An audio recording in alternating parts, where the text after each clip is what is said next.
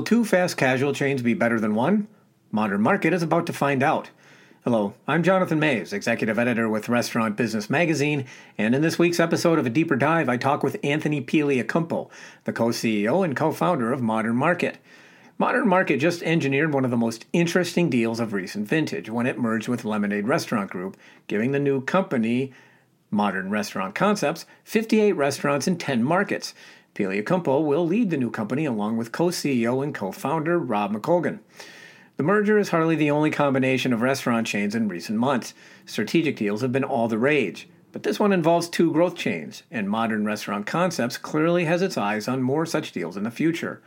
Pigliacampo talks about the reasons for the merger and how it will help all of its chains be more competitive in the still growing fast casual sector. He also has a lot to say about delivery and online ordering and how fast casual chains need to adapt to those services to keep pace with larger players. And later, I give some thoughts on another interesting deal recently. But first, here's Anthony Pigliacampo. Anthony, welcome to the podcast.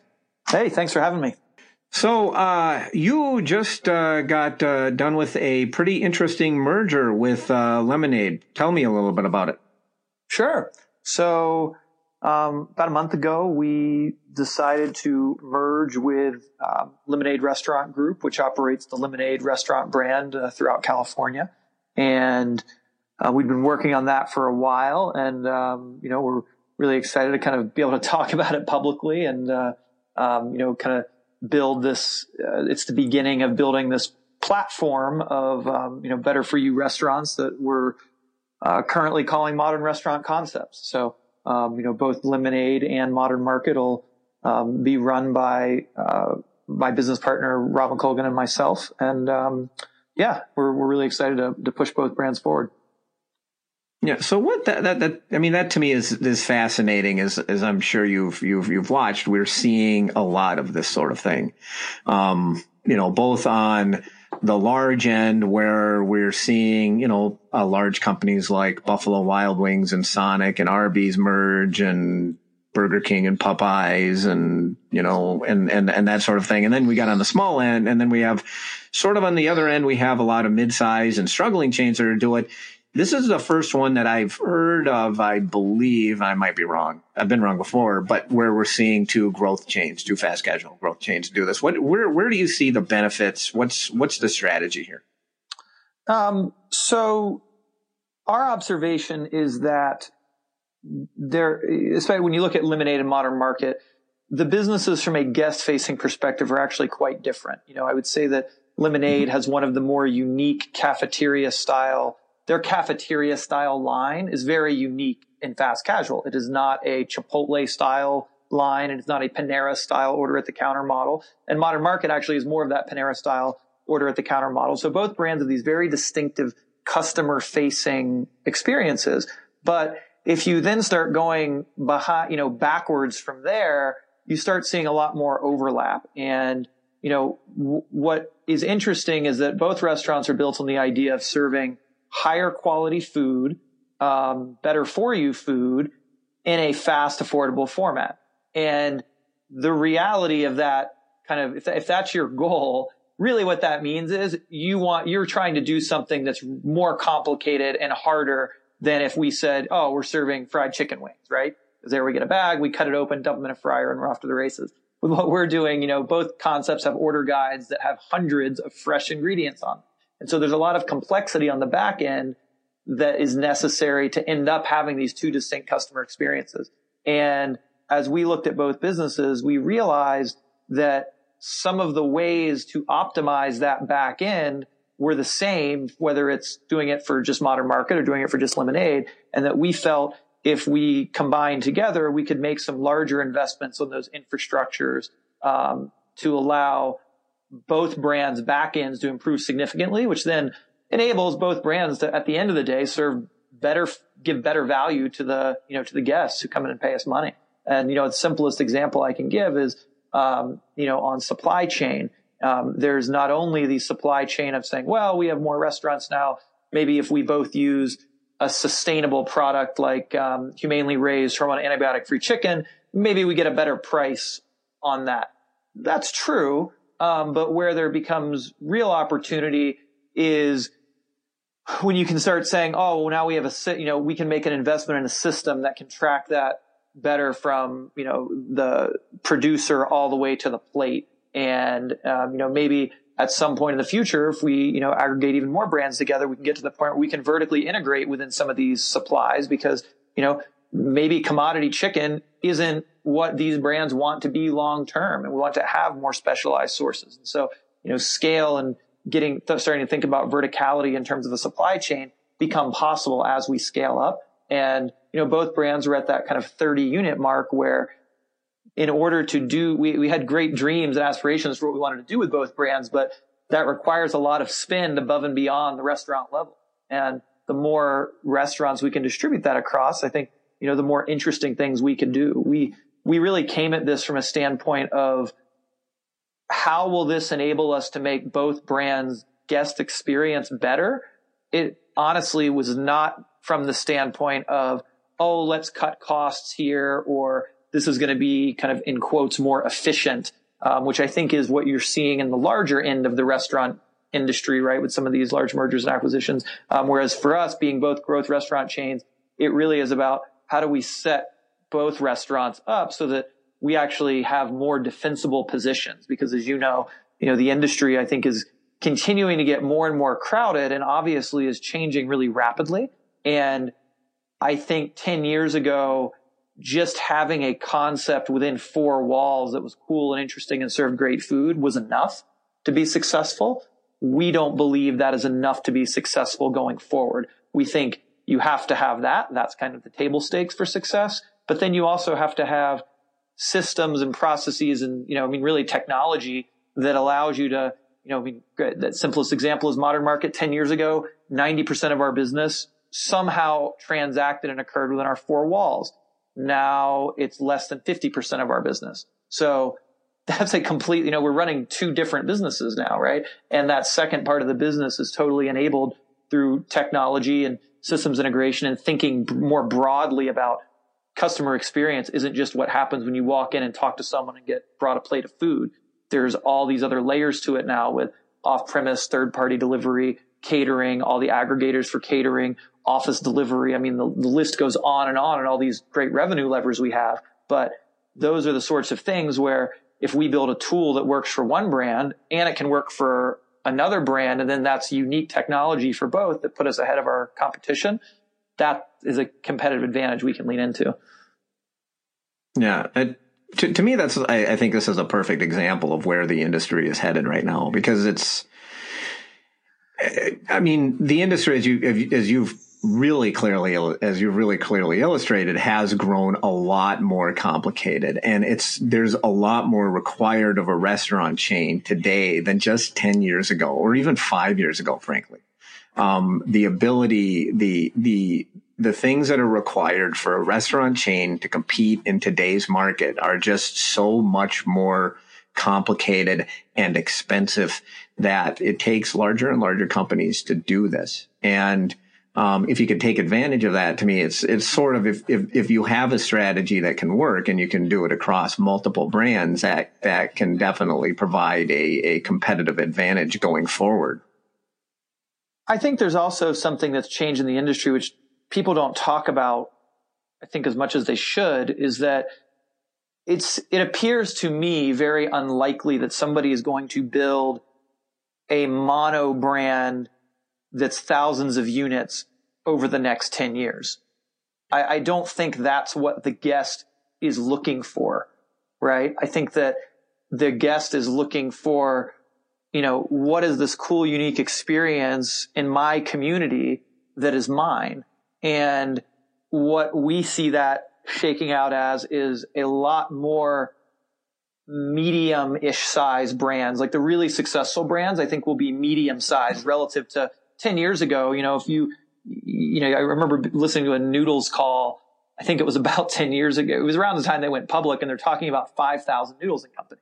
And, I have a hard time envisioning a world where there's 5,000 Noodles and Company.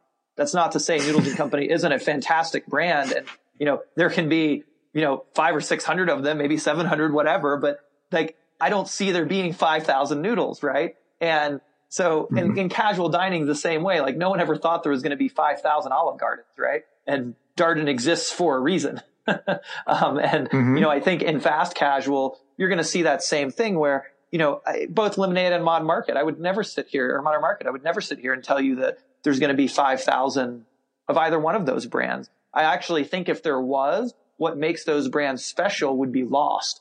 And I think this goes to where the guest's head is at and should be. And I mean, even my own head as a consumer is I want things that are a little more special. I want things that are more curated and more things that are relevant to where I'm at and in any given place. And so I think that means that brands that are of that medium size, I think can deliver those sorts of experiences. I think once you get to be thousands of units, you become pretty monolithic in terms of your identity and what you're offering. And, I don't think, if there were 5,000 Shake Shacks, would it have the impact that it has now when there's, 100 and something?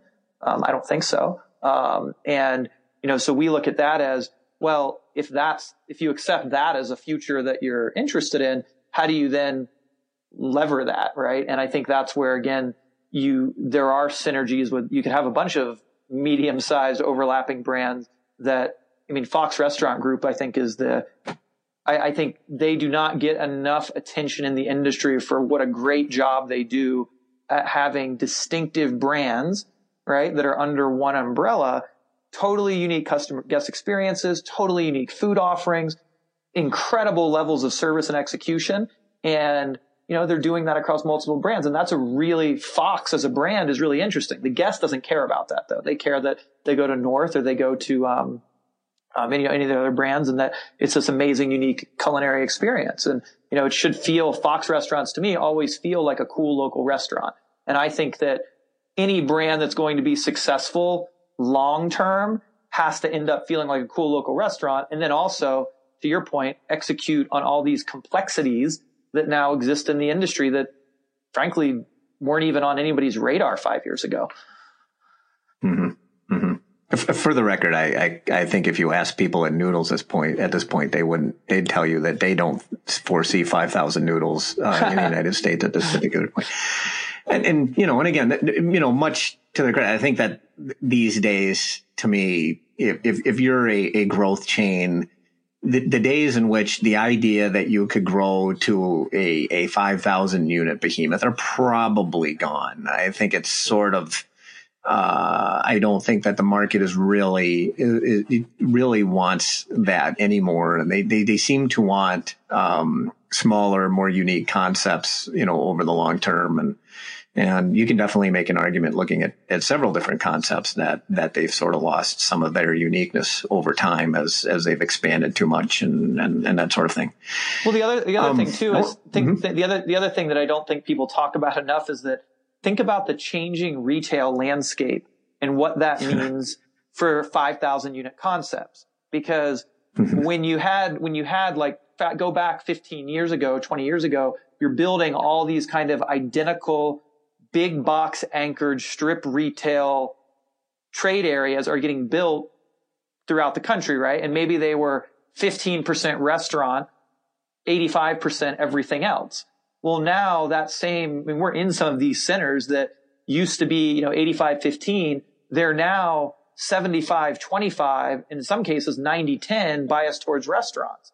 Well, if that's the case, if you're in a strip with used to be you and Chipotle were it, now it's you, Chipotle, Cava, Sweet Green, Mendocino Farm. Just list, go down the list and you put all these concepts there. You have to stand out and be able to be a much more unique offering, just to stand, in that environment. And I don't think there's anybody who would say that retail 10 years from now is going to come back, right? It's not like these strip centers are going to start getting populated with small clothing and shoe retailers. That's not happening. So I think that in the end changes the industry and who's going to win and lose quite a bit as well. Yeah. And then the other thing, and I think we'll shift gears a little bit here, is the other thing is that we have this growing off-premise business. And, the idea, I'm not, you hear some people saying, well, dine-in chains are dying. Well, that's not really true necessarily. But the fact is that there's this off-premise business as a percentage of the entire restaurant universe is growing and growing enormously, and is really sort of upending a lot of companies out there in amazing ways. And I think that so I want to backtrack a little bit to a point that you made earlier when you said that less than 50% of your sales now originate in the restaurant. Correct. Wow. So this is coming through off-premise and online ordering and catering and that sort of thing? Yep, exactly. And so has this been a deliberate effort on your part, or have you, has it just sort of occurred naturally? Talk a little bit about that if you could. It's been over the last 24 months, at least, it's been a very deliberate effort on our part. We saw the puck moving in this direction, and our view was that if you're going to do it well, right? Just like, we spend a lot of money on our dining room designs, right? And creating this great in-store experience, for our guests. But if you assume a future where a lot of people are not getting the food via that, what's your other experience like? And as we looked around the industry, we saw that it was basically people were mailing it in on the online and digital front. And so we made a really big investment in completely retooling what that online experience was like. And, we did a lot of research with our guests and actually looked at a lot of non-restaurant brands for what does an e-commerce platform look like? You think about what's the purpose of a restaurant website. 10 years ago, you would say the number one thing was to find it, right? Show up on a Google search and find it. Now it's literally we're an online retailer of food. And if we're just using the off the shelf, there's a, restaurant vendor, Olo package that everybody else uses, how are we any different than anybody else? And so we built our own platform from the ground up, and it was very, very successful in terms of if you make that guest experience better, people are going to use it more. And then, as we started moving into the delivery space, we doubled down on that as well. And we have now delivery offered directly through our own web experience and leveraging the third-party providers and trying to make that guest experience as great as possible. And, we've got a pretty large roadmap for what does this all look like a few years from now. If, my view on it is that off-premise sales for fast casual are the equivalent to what drive-through was like for QSR, where before drive-through, QSR had a certain box economic model and what they could push through an individual unit.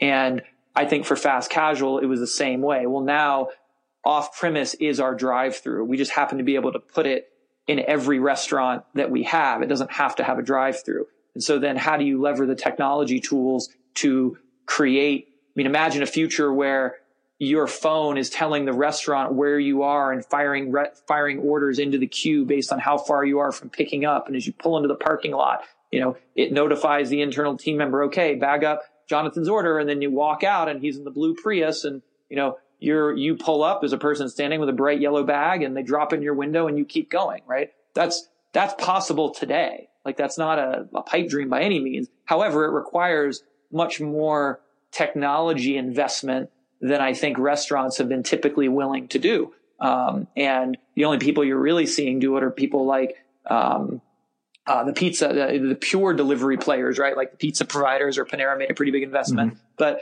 I think that this is something where for us, we want to be a leader in that space, not just it's perfunctory. We have to do it because everybody else is. Because what I think people are not thinking enough about within the industry is that once everybody does something, you get lost in that shuffle pretty quick.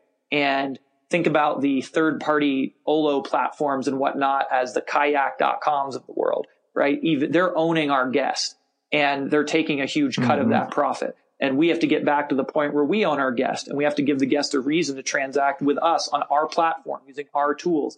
And so there's a variety of ways to do that. And those are things that we're spending a ton of time thinking about. But the great news is we're seeing that, guests are responsive to this. In our system, our number 3 restaurant for delivery orders is a suburban strip mall location in front of a Walmart and a Salvation Army.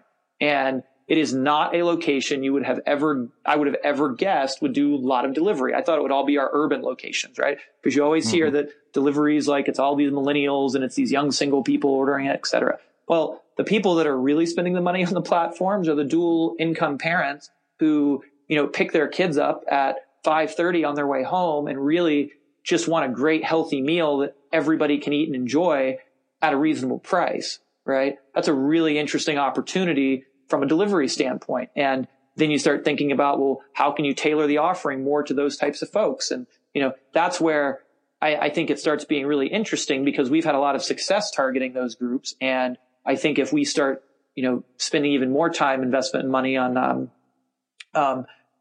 tailoring our offering to certain use cases and figuring out, it's like, why is somebody going to be willing to pay a premium to have this delivered? What can we do to make that you go into our restaurant, and I would contend we have a much different experience than Panera. Well, if we both get delivered to your door, what's the difference then? How can we differentiate with packaging, with offering, with just the visual spread? I mean, we're starting to do, if you look at our Instagram feed, we've upped our packaging on some items to the point of we're using our takeout packaging in our styled food photography shots on purpose, because that should look like the packaging as you get it delivered should stand up and be like, oh, this was a premium. It was worth paying more for this better quality food. Just like before, you'd walk into the restaurant and say, oh, it's a cool, unique environment. They obviously were really thoughtful in making this beautiful place. Well, how do we do that off premise as well? And so we've been very encouraged by the continual growth in sales that has occurred as we've kind of, started rolling some of these initiatives out. Well, so now, do you get most of your? I mean, where are your delivery orders coming from? Are they coming mostly through your own sites, or are you getting it from the third party players? Where are they coming from? Right now, it's about 40% through our own site and 60% through the third party platform. I have a feeling we will eventually it'll settle in at a 70-30, where 70% will be through our own site and 30% through the third party platform would be that kind of seems to be where the trend is pointing that will end up. And I think that's a healthy mix, because, the platforms, DoorDash specifically, they're our preferred partner, and, they do a great job. And, our ability to work with them and have visibility on their platform in the end is advertising. So while everybody in the industry loves to complain about the fees that you're getting charged by these platforms, I think in some ways people are often looking at it through the wrong lens. Is that, yes, on one hand it's a fee, but it's also exposing your brand to other people who might not have been exposed to it, otherwise. And so, it's all just a balancing act. And I think this is where it's just a much more complicated equation than what it was 10 years ago. And you can't necessarily use the same thought process for analyzing the business today as you did 10 years ago. I mean, at the end of the day, you still have to make money, right? And have a return on investment. But I think the numbers that lead to that bottom line kind of occurs in maybe a slightly different manner than it did before. And, that's something that we talk in our board meetings. We spend a lot of time talking about, because you kind of have to guess for what do you think the industry is going to look like in 10 years? And, how do we position ourselves to be a leader in that world, not just the world that we're currently inhabiting?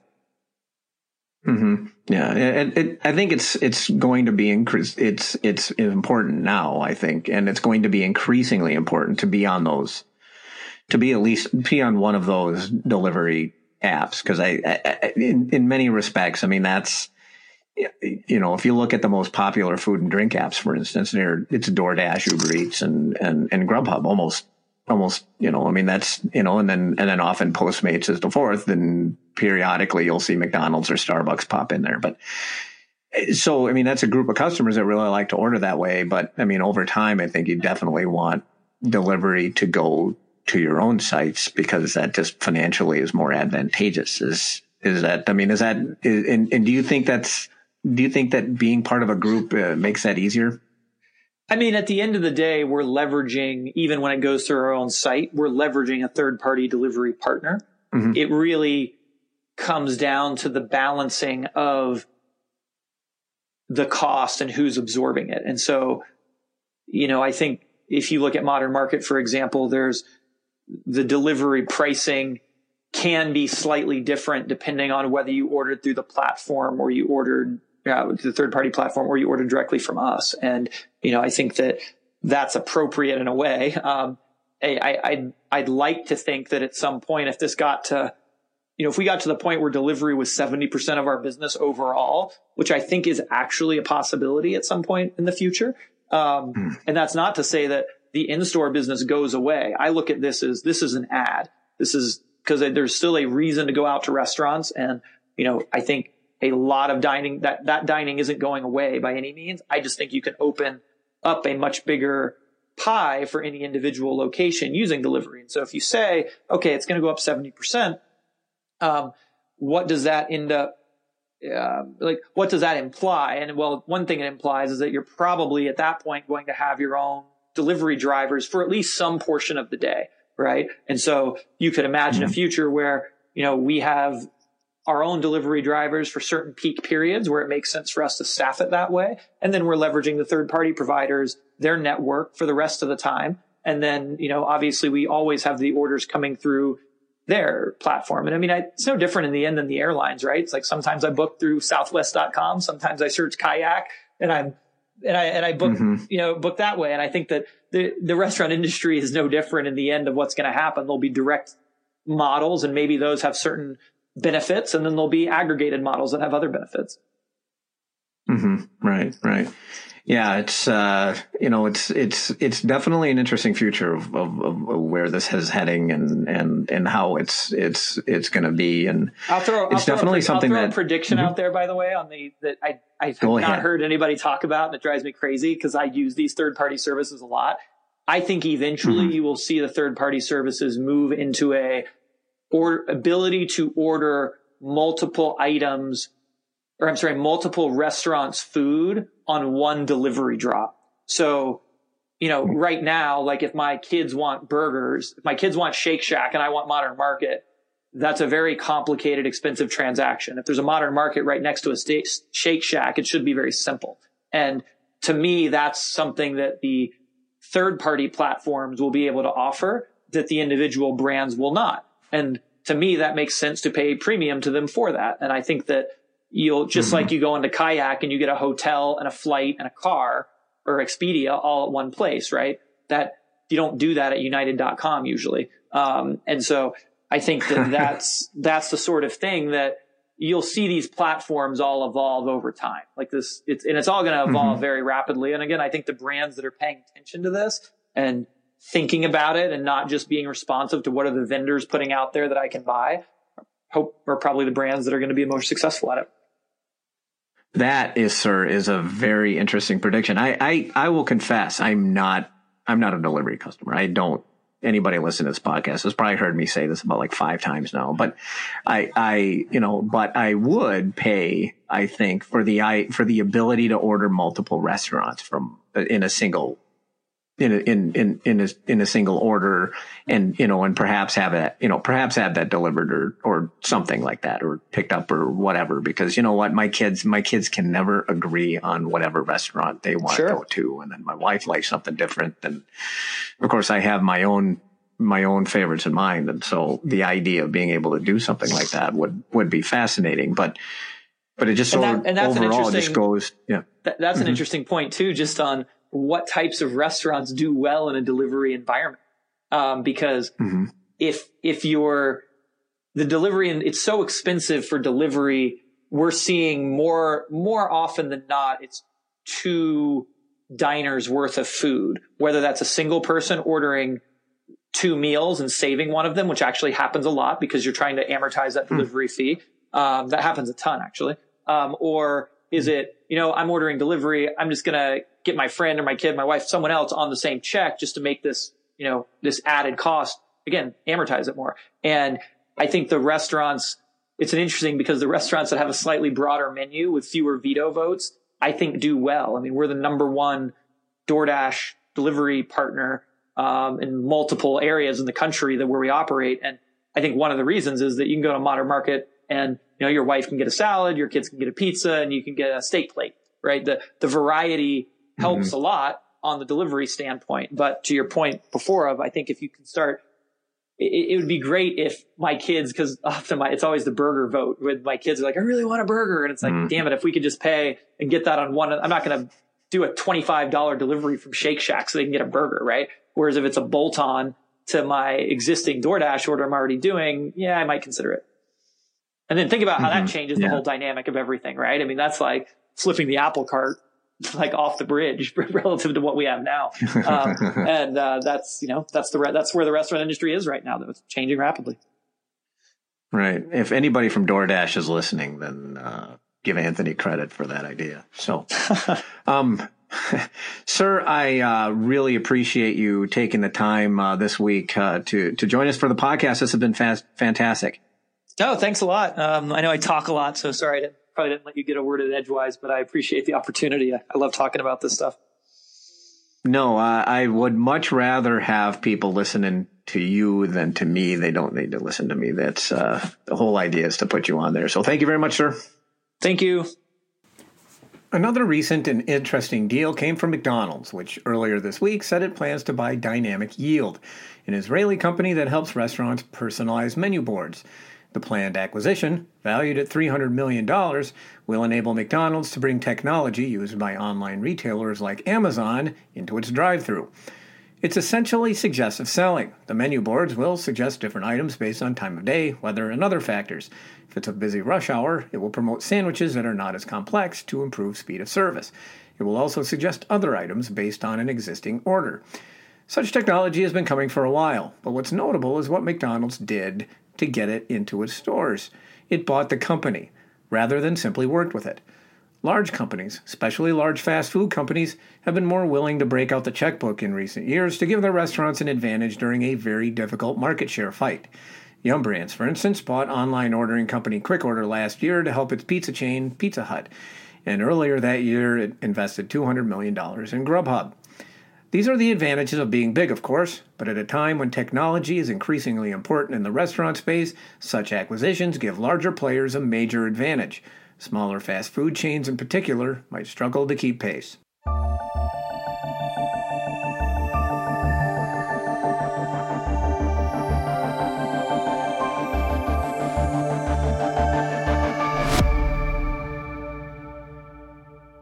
And that does it for this week's edition of A Deeper Dive, which was edited by Christine Cawthon. Artwork by Nico Hines and Sarah Stewart. Contributors to this podcast include Pat Kobe, Peter Romeo, Sarah Rushworth, and Heather Lally. You can find this and other episodes on our website at www.restaurantbusinessonline.com/article/podcast. You can also find them on iTunes, Google Play, and TuneIn Radio. I'm Jonathan Mays, your host and podcast producer. Thank you for listening.